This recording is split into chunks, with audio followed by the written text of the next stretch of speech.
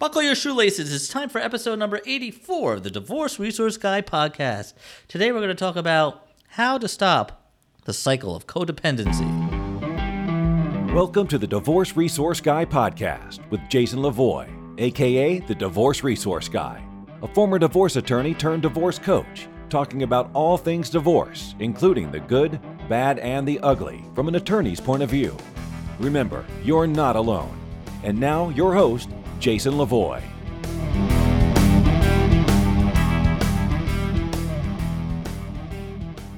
All right, welcome to episode number 84. Yes, we are here. Today, we are going to be talking about codependency, and my guest is Michelle Farris, and she's a licensed psychotherapist, anger management specialist, author, course creator.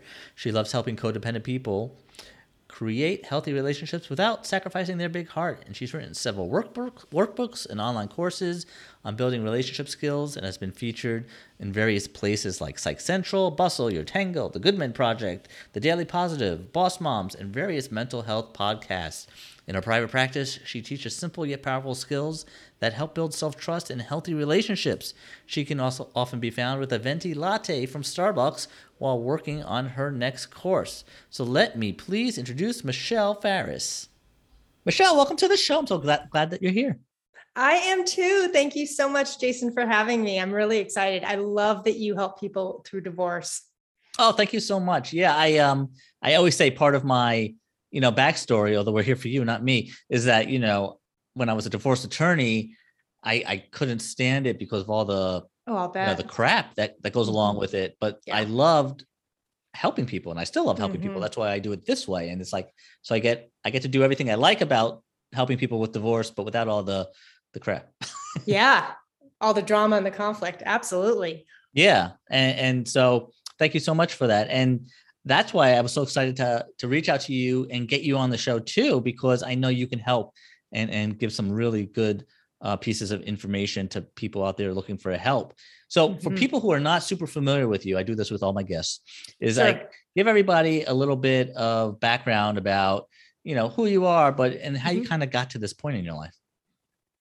So I started my own personal recovery work when I was 21, and I always knew I wanted to be a therapist, but that in particular really made me want to be a therapist because I learned firsthand how to go from being sad and miserable to actually learning the tools to live a better life. So honestly, that's why I love this work, because I do it personally as well as professionally.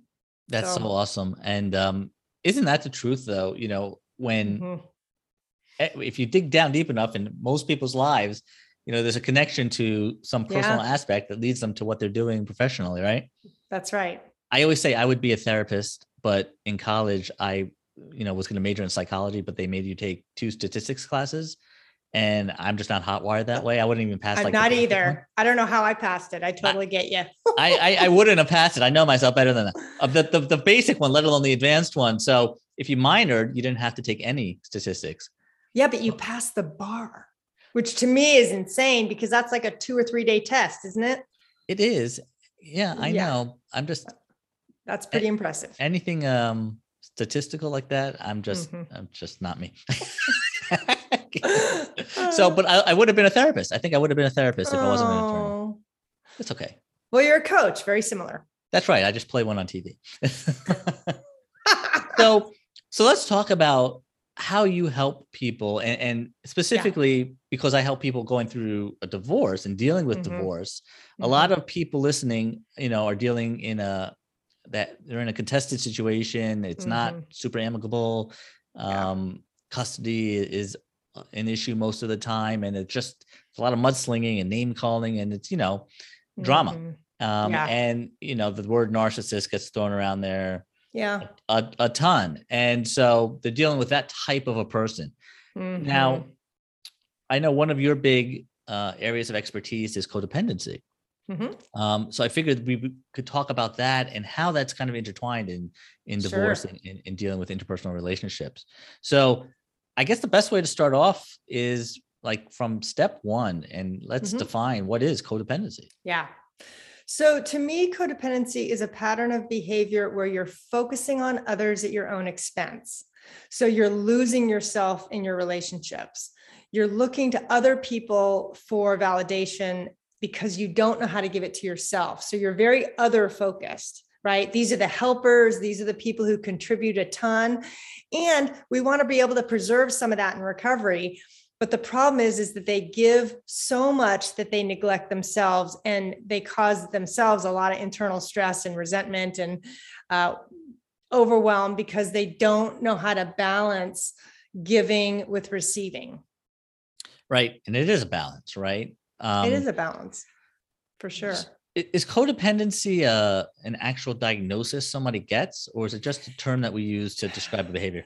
There is a diagnosis, but it's not directly codependency. It's called dependent personality disorder, which is not exactly the same thing.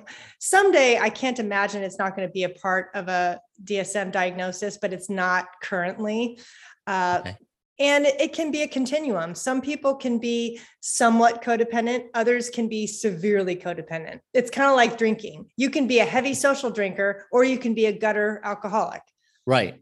Right. Codependency is the same thing. That's why some people miss it, because they might not relate to, like, some people don't relate to being controlling, right? Because they're more the people pleaser, the person who will avoid conflict at all costs. So they'll do whatever is necessary to appease the situation and to make sure everybody's happy. Whereas the control person that wants control tends to be more in your face. You should be doing it this way. Let me tell you how to run your life. And they have a more aggressive approach to life versus the people pleaser that's going to be the super nice guy, the super nice gal, but has no boundaries. Right. So, I mean, I hear that describes so many relationships that I hear about, right? Yeah. And it's almost like it's the mixing of two, or what's the way I want to say this? It's like the perfect storm of events is that in that you have somebody who is aggressive and controlling, and they're looking for somebody to prey on who will, do whatever they want and listen to everything they say. And then they meet this person who exhibits codependency, and it's like a perfect match because they feed right into each other. Yeah. And that's typically the narcissistic type of person who's more self-centered, or the alcoholic addict that is so engrossed in their substance that they're needing someone to do their life for them. Those are really, and in divorce, what's difficult is if you're codependent, you're not going to be able to advocate for yourself in that situation, because you're not going to necessarily know what you want and need, because you're so focused on what your ex needs and wants, or the fear you have of them that you're going to need some support in navigating that. Thank God for you. And in codependent situations, do you find that, especially when we're talking about divorce, can somebody who would fall into that codependent category, are they the ones who typically say, you know what, I've had enough and I'm ready for a divorce? Or are they the ones who are constantly responding, and the other person says, you know what, I'm done, I've had a divorce, and now they're just overwhelmed and they don't know how to, they want to try to make it better, and I mean, or is it, how does that work in your experience? So it takes a lot for a codependent person to leave a relationship. They have to have a pretty big bottom. But sometimes they will, if it gets bad enough, or if they've gotten into recovery and they're realizing, I'm really being hurt in this relationship. There's some gaslighting. There's, I'm not able to be who I am. I can't share my recovery with my partner in my relationship. You're being abused physically or psychologically. Those are going to definitely be areas where the codependent person is going to initiate the divorce. But, it'd be interesting to see what the stats on that are, because I think I could see it both ways, where the codependent will hang on for dear life because they don't want to be alone no matter what. And if they get recovery, that's when they may leave. Right. It's when the recovery is that switching point where they could say, I actually have the power to change the situation. Right. Now let's talk about like codependency and kind of where the roots of that come from. Where in somebody's life do they develop these codependent behaviors from? I mean, is it usually from childhood, early adulthood, and what is it where they just turn into this codependent person? Well, codependency develops in families not only with addiction, that most people know that link between alcoholism and codependency, but it can be anywhere where the parents are not emotionally available and not able to really do the work of parenting. Because let's face it, parenting is difficult. It's like, it's more of a one-way street than people realize. Not that our kids don't love us, but really it needs to be us giving to them most of the time to help them develop and grow into healthy people. And if you don't have a lot of skill in that, and you haven't done your own work, it's going to be really hard. So what happens in dysfunctional families is the parents don't have the energy and the tools and the wherewithal to do that.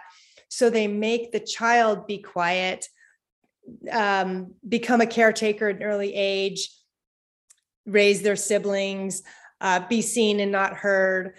And then the child doesn't get that development of who I am and what I love and what I like, because it's no, you need to take care of others. You need to be selfless. There's all these messages that happen because the parent doesn't know how to parent effectively. And let's face it, it's the hardest job we'll ever have. So I really empathize with a lot of parents who, even my own, that I can look back and go, yeah, I can understand why my mom as a single mom had trouble, because there were no books back then. It was Dr. Spock, and it was leaving your kid in the crib to cry.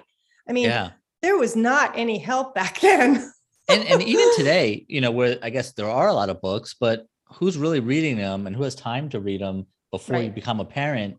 And there's no real, parent handbook out there, and it's hard. Right. And so it is hard. That's a great episode. You have to seek it out. That's a great topic for another show. I'm gonna have to bring you back on. We can talk about, there you go. Right. How to not turn your child into a codependent. Really? Yeah. Because, as a parent myself, I have a young 7-year-old, and I just have one, and it's hard.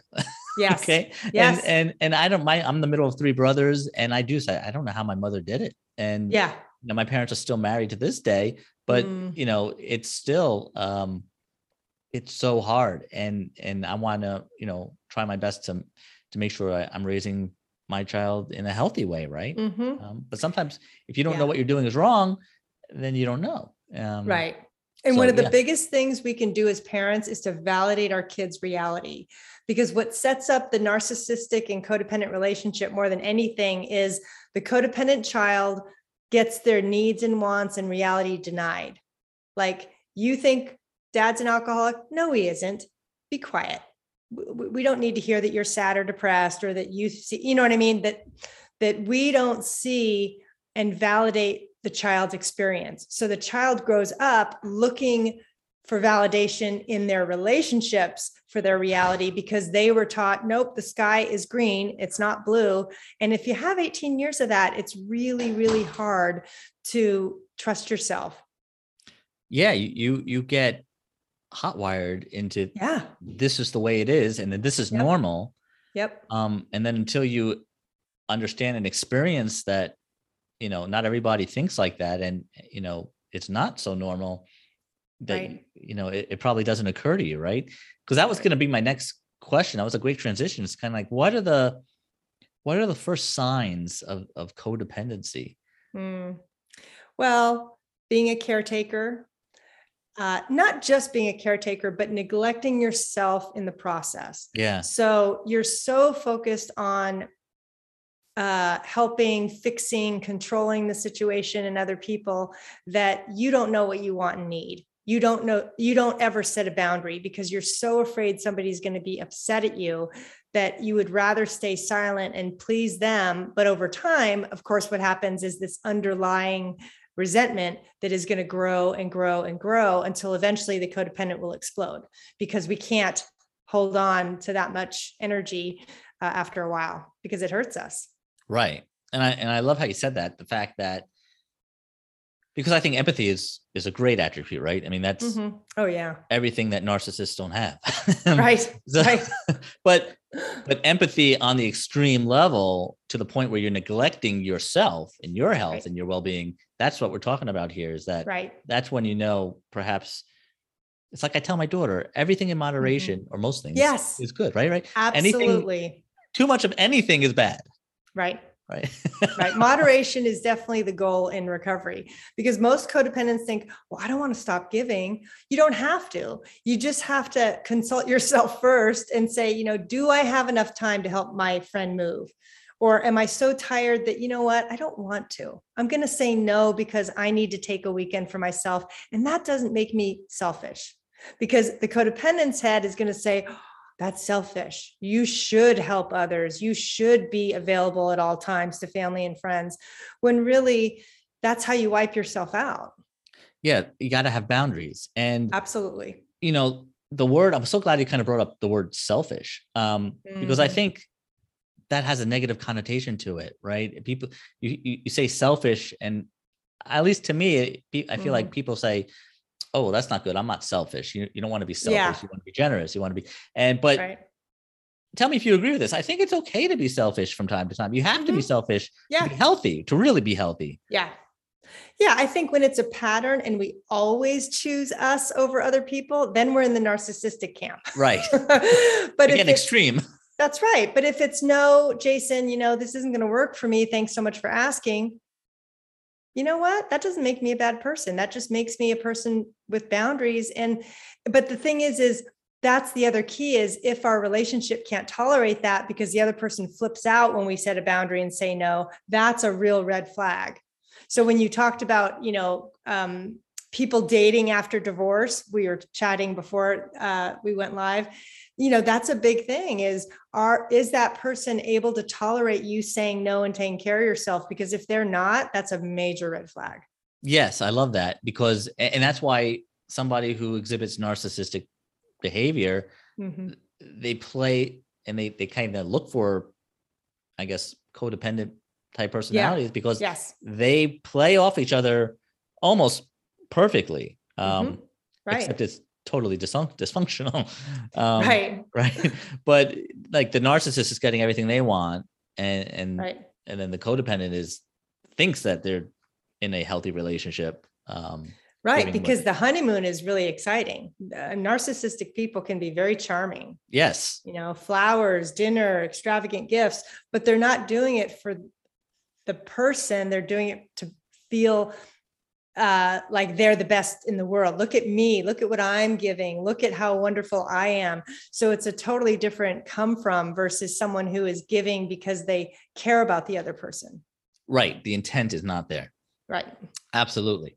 So you brought it up, and I definitely wanted to get it in with you before our time's up. Which is post-divorce. You get through the divorce. Good for you. You're hopefully in that recovery stage, right? Right. But people who have exhibited codependent behavior in the past, what should they look for, or what should they do so they don't, if they want another relationship in the future, they don't fall into the same types of traps? I would get into some kind of recovery, which most of the time means getting into either therapy or 12-step work. So Al-Anon or CODA are two free 12-step programs that deal with codependency directly. And honestly, codependency is like a tree with many branches. It goes everywhere. And it's really hard to do this work in isolation, even with just a therapist. So I would definitely recommend starting your own peer group if you don't want to check out 12 steps. But 12-step programs are really the place I send people the most. Okay, that's interesting. And I'll put this in the show notes with links to these sites. But CODA is, what's the acronym? Codependence Anonymous. Okay. Yeah. Okay. Awesome. And what was the other one? Al-Anon? Al-Anon. And that's for friends and families of alcoholics and addicts. But if you grew up with alcoholism or addiction, you're going to fit right in. Okay. Awesome. And again, if you're listening and you're not in front of a computer or anything, I will put this in the show notes. You can get it all there. So they joined a 12-step program. How do you know you're ready? Like, how do you know? They meet another relationship, and then their ears are perked up because now they're aware of their behavior or their past history. How do they know if they're in a healthy relationship now? Well, is it mutually satisfying? Is there a give and take that works? Because if there isn't, that almost always signals some type of codependency. If it's one-sided, if you feel like you're chasing the person, if you feel like you're doing all the heavy lifting and they're just emotionally not necessarily available for you, but want you when they want you. Right. Those are all signs. But usually I think when people go through divorce, that is a period of time where the pain can provide the motivation to do something different so that they don't go in and find another person that's going to create a codependent connection with them. And on average, I know everybody's different, but if somebody were to join one of these 12-step programs or peer support groups, what do you think? Oh, my cell phone just went off for some weird reason and it's on vibrate, but how long does it take to really kind of get through the process and do the work so you're ready for that next relationship in a healthy way? It does depend, but I think at least taking a year to do this work, because codependent people tend to go from relationship to relationship. They don't want to be alone. And to give yourself that period, it doesn't have to be a year, but I would definitely invest at least 6 months into a 12-step program, because most people who do that, even in the first month, they feel so much better because they feel connected. They don't feel alone. They have practical tools. They have a mentor because they offer sponsors who can mentor you through the program, all for free. I mean, you can't beat it, really. So, but I would say that first year post-divorce is going to be really a time to be grieving and to be taking care of yourself and to tying up the loose ends of the marriage, because, there's a big grieving process when you get divorced that people don't typically do. Yeah, I'm so glad you said that, because I say it all the time, but I feel like a broken record. Yeah. So I love it when other people echo it. Is that, you're right. You have to put in the work to get the results. And it's not going to be an instantaneous thing. It's not going to be an overnight change. It's little small steps every day will get you there, but you got to do it and kind of put in the work. Right. Yeah. Yeah. Yeah. I love that. Thank you. Sure. Now, how do you help people? Do you coach them yourselves, or can they contact you, and how would you be able to help? So I do individual counseling if you're in California. Okay. I also have online products, because part of what happened in my own recovery is I saw the gaps of where I took a really long time to heal, because even though I did 12-step in therapy, there were gaps. And one of the gaps was trusting myself. I had no clue how to do that. And I honestly didn't want to, because I was so focused on other people in my codependency. So I created some journals for people, like a self-trust journal, a codependency workbook, because there are some people who are good at self-study and will benefit from writing exercises and really diving into finding out what their patterns are in a loving way, because, the more we live in a time where there's so many more tools, and why not take advantage of them? There's a lot of coaches out there, not just me, and programs and things that could really, really help you. Oh, that's great. And where can they find these resources that you're talking about? Counselingrecovery.com is my website. Okay. And again, I will put that in the show notes for everybody who is not in front of a computer right now. Michelle, this was tons of golden nuggets that I think you were able to share for our listeners. And so I know I'm appreciative. I know they are. Thank you so much for thank you. This was really fun. I told you it would go by quick. I know, it totally did. So thank you again. And yeah, I love the fact I'm going to have to ask you on for another session sometime. I would love that. Talk about some other things. Lots to talk about. All right, another episode in the books. Thank you for listening. Now, if you want to get more new episodes when they come out, please subscribe to the podcast. It is free, and if you like what you're hearing, I would love it if you could just leave a kind review on iTunes.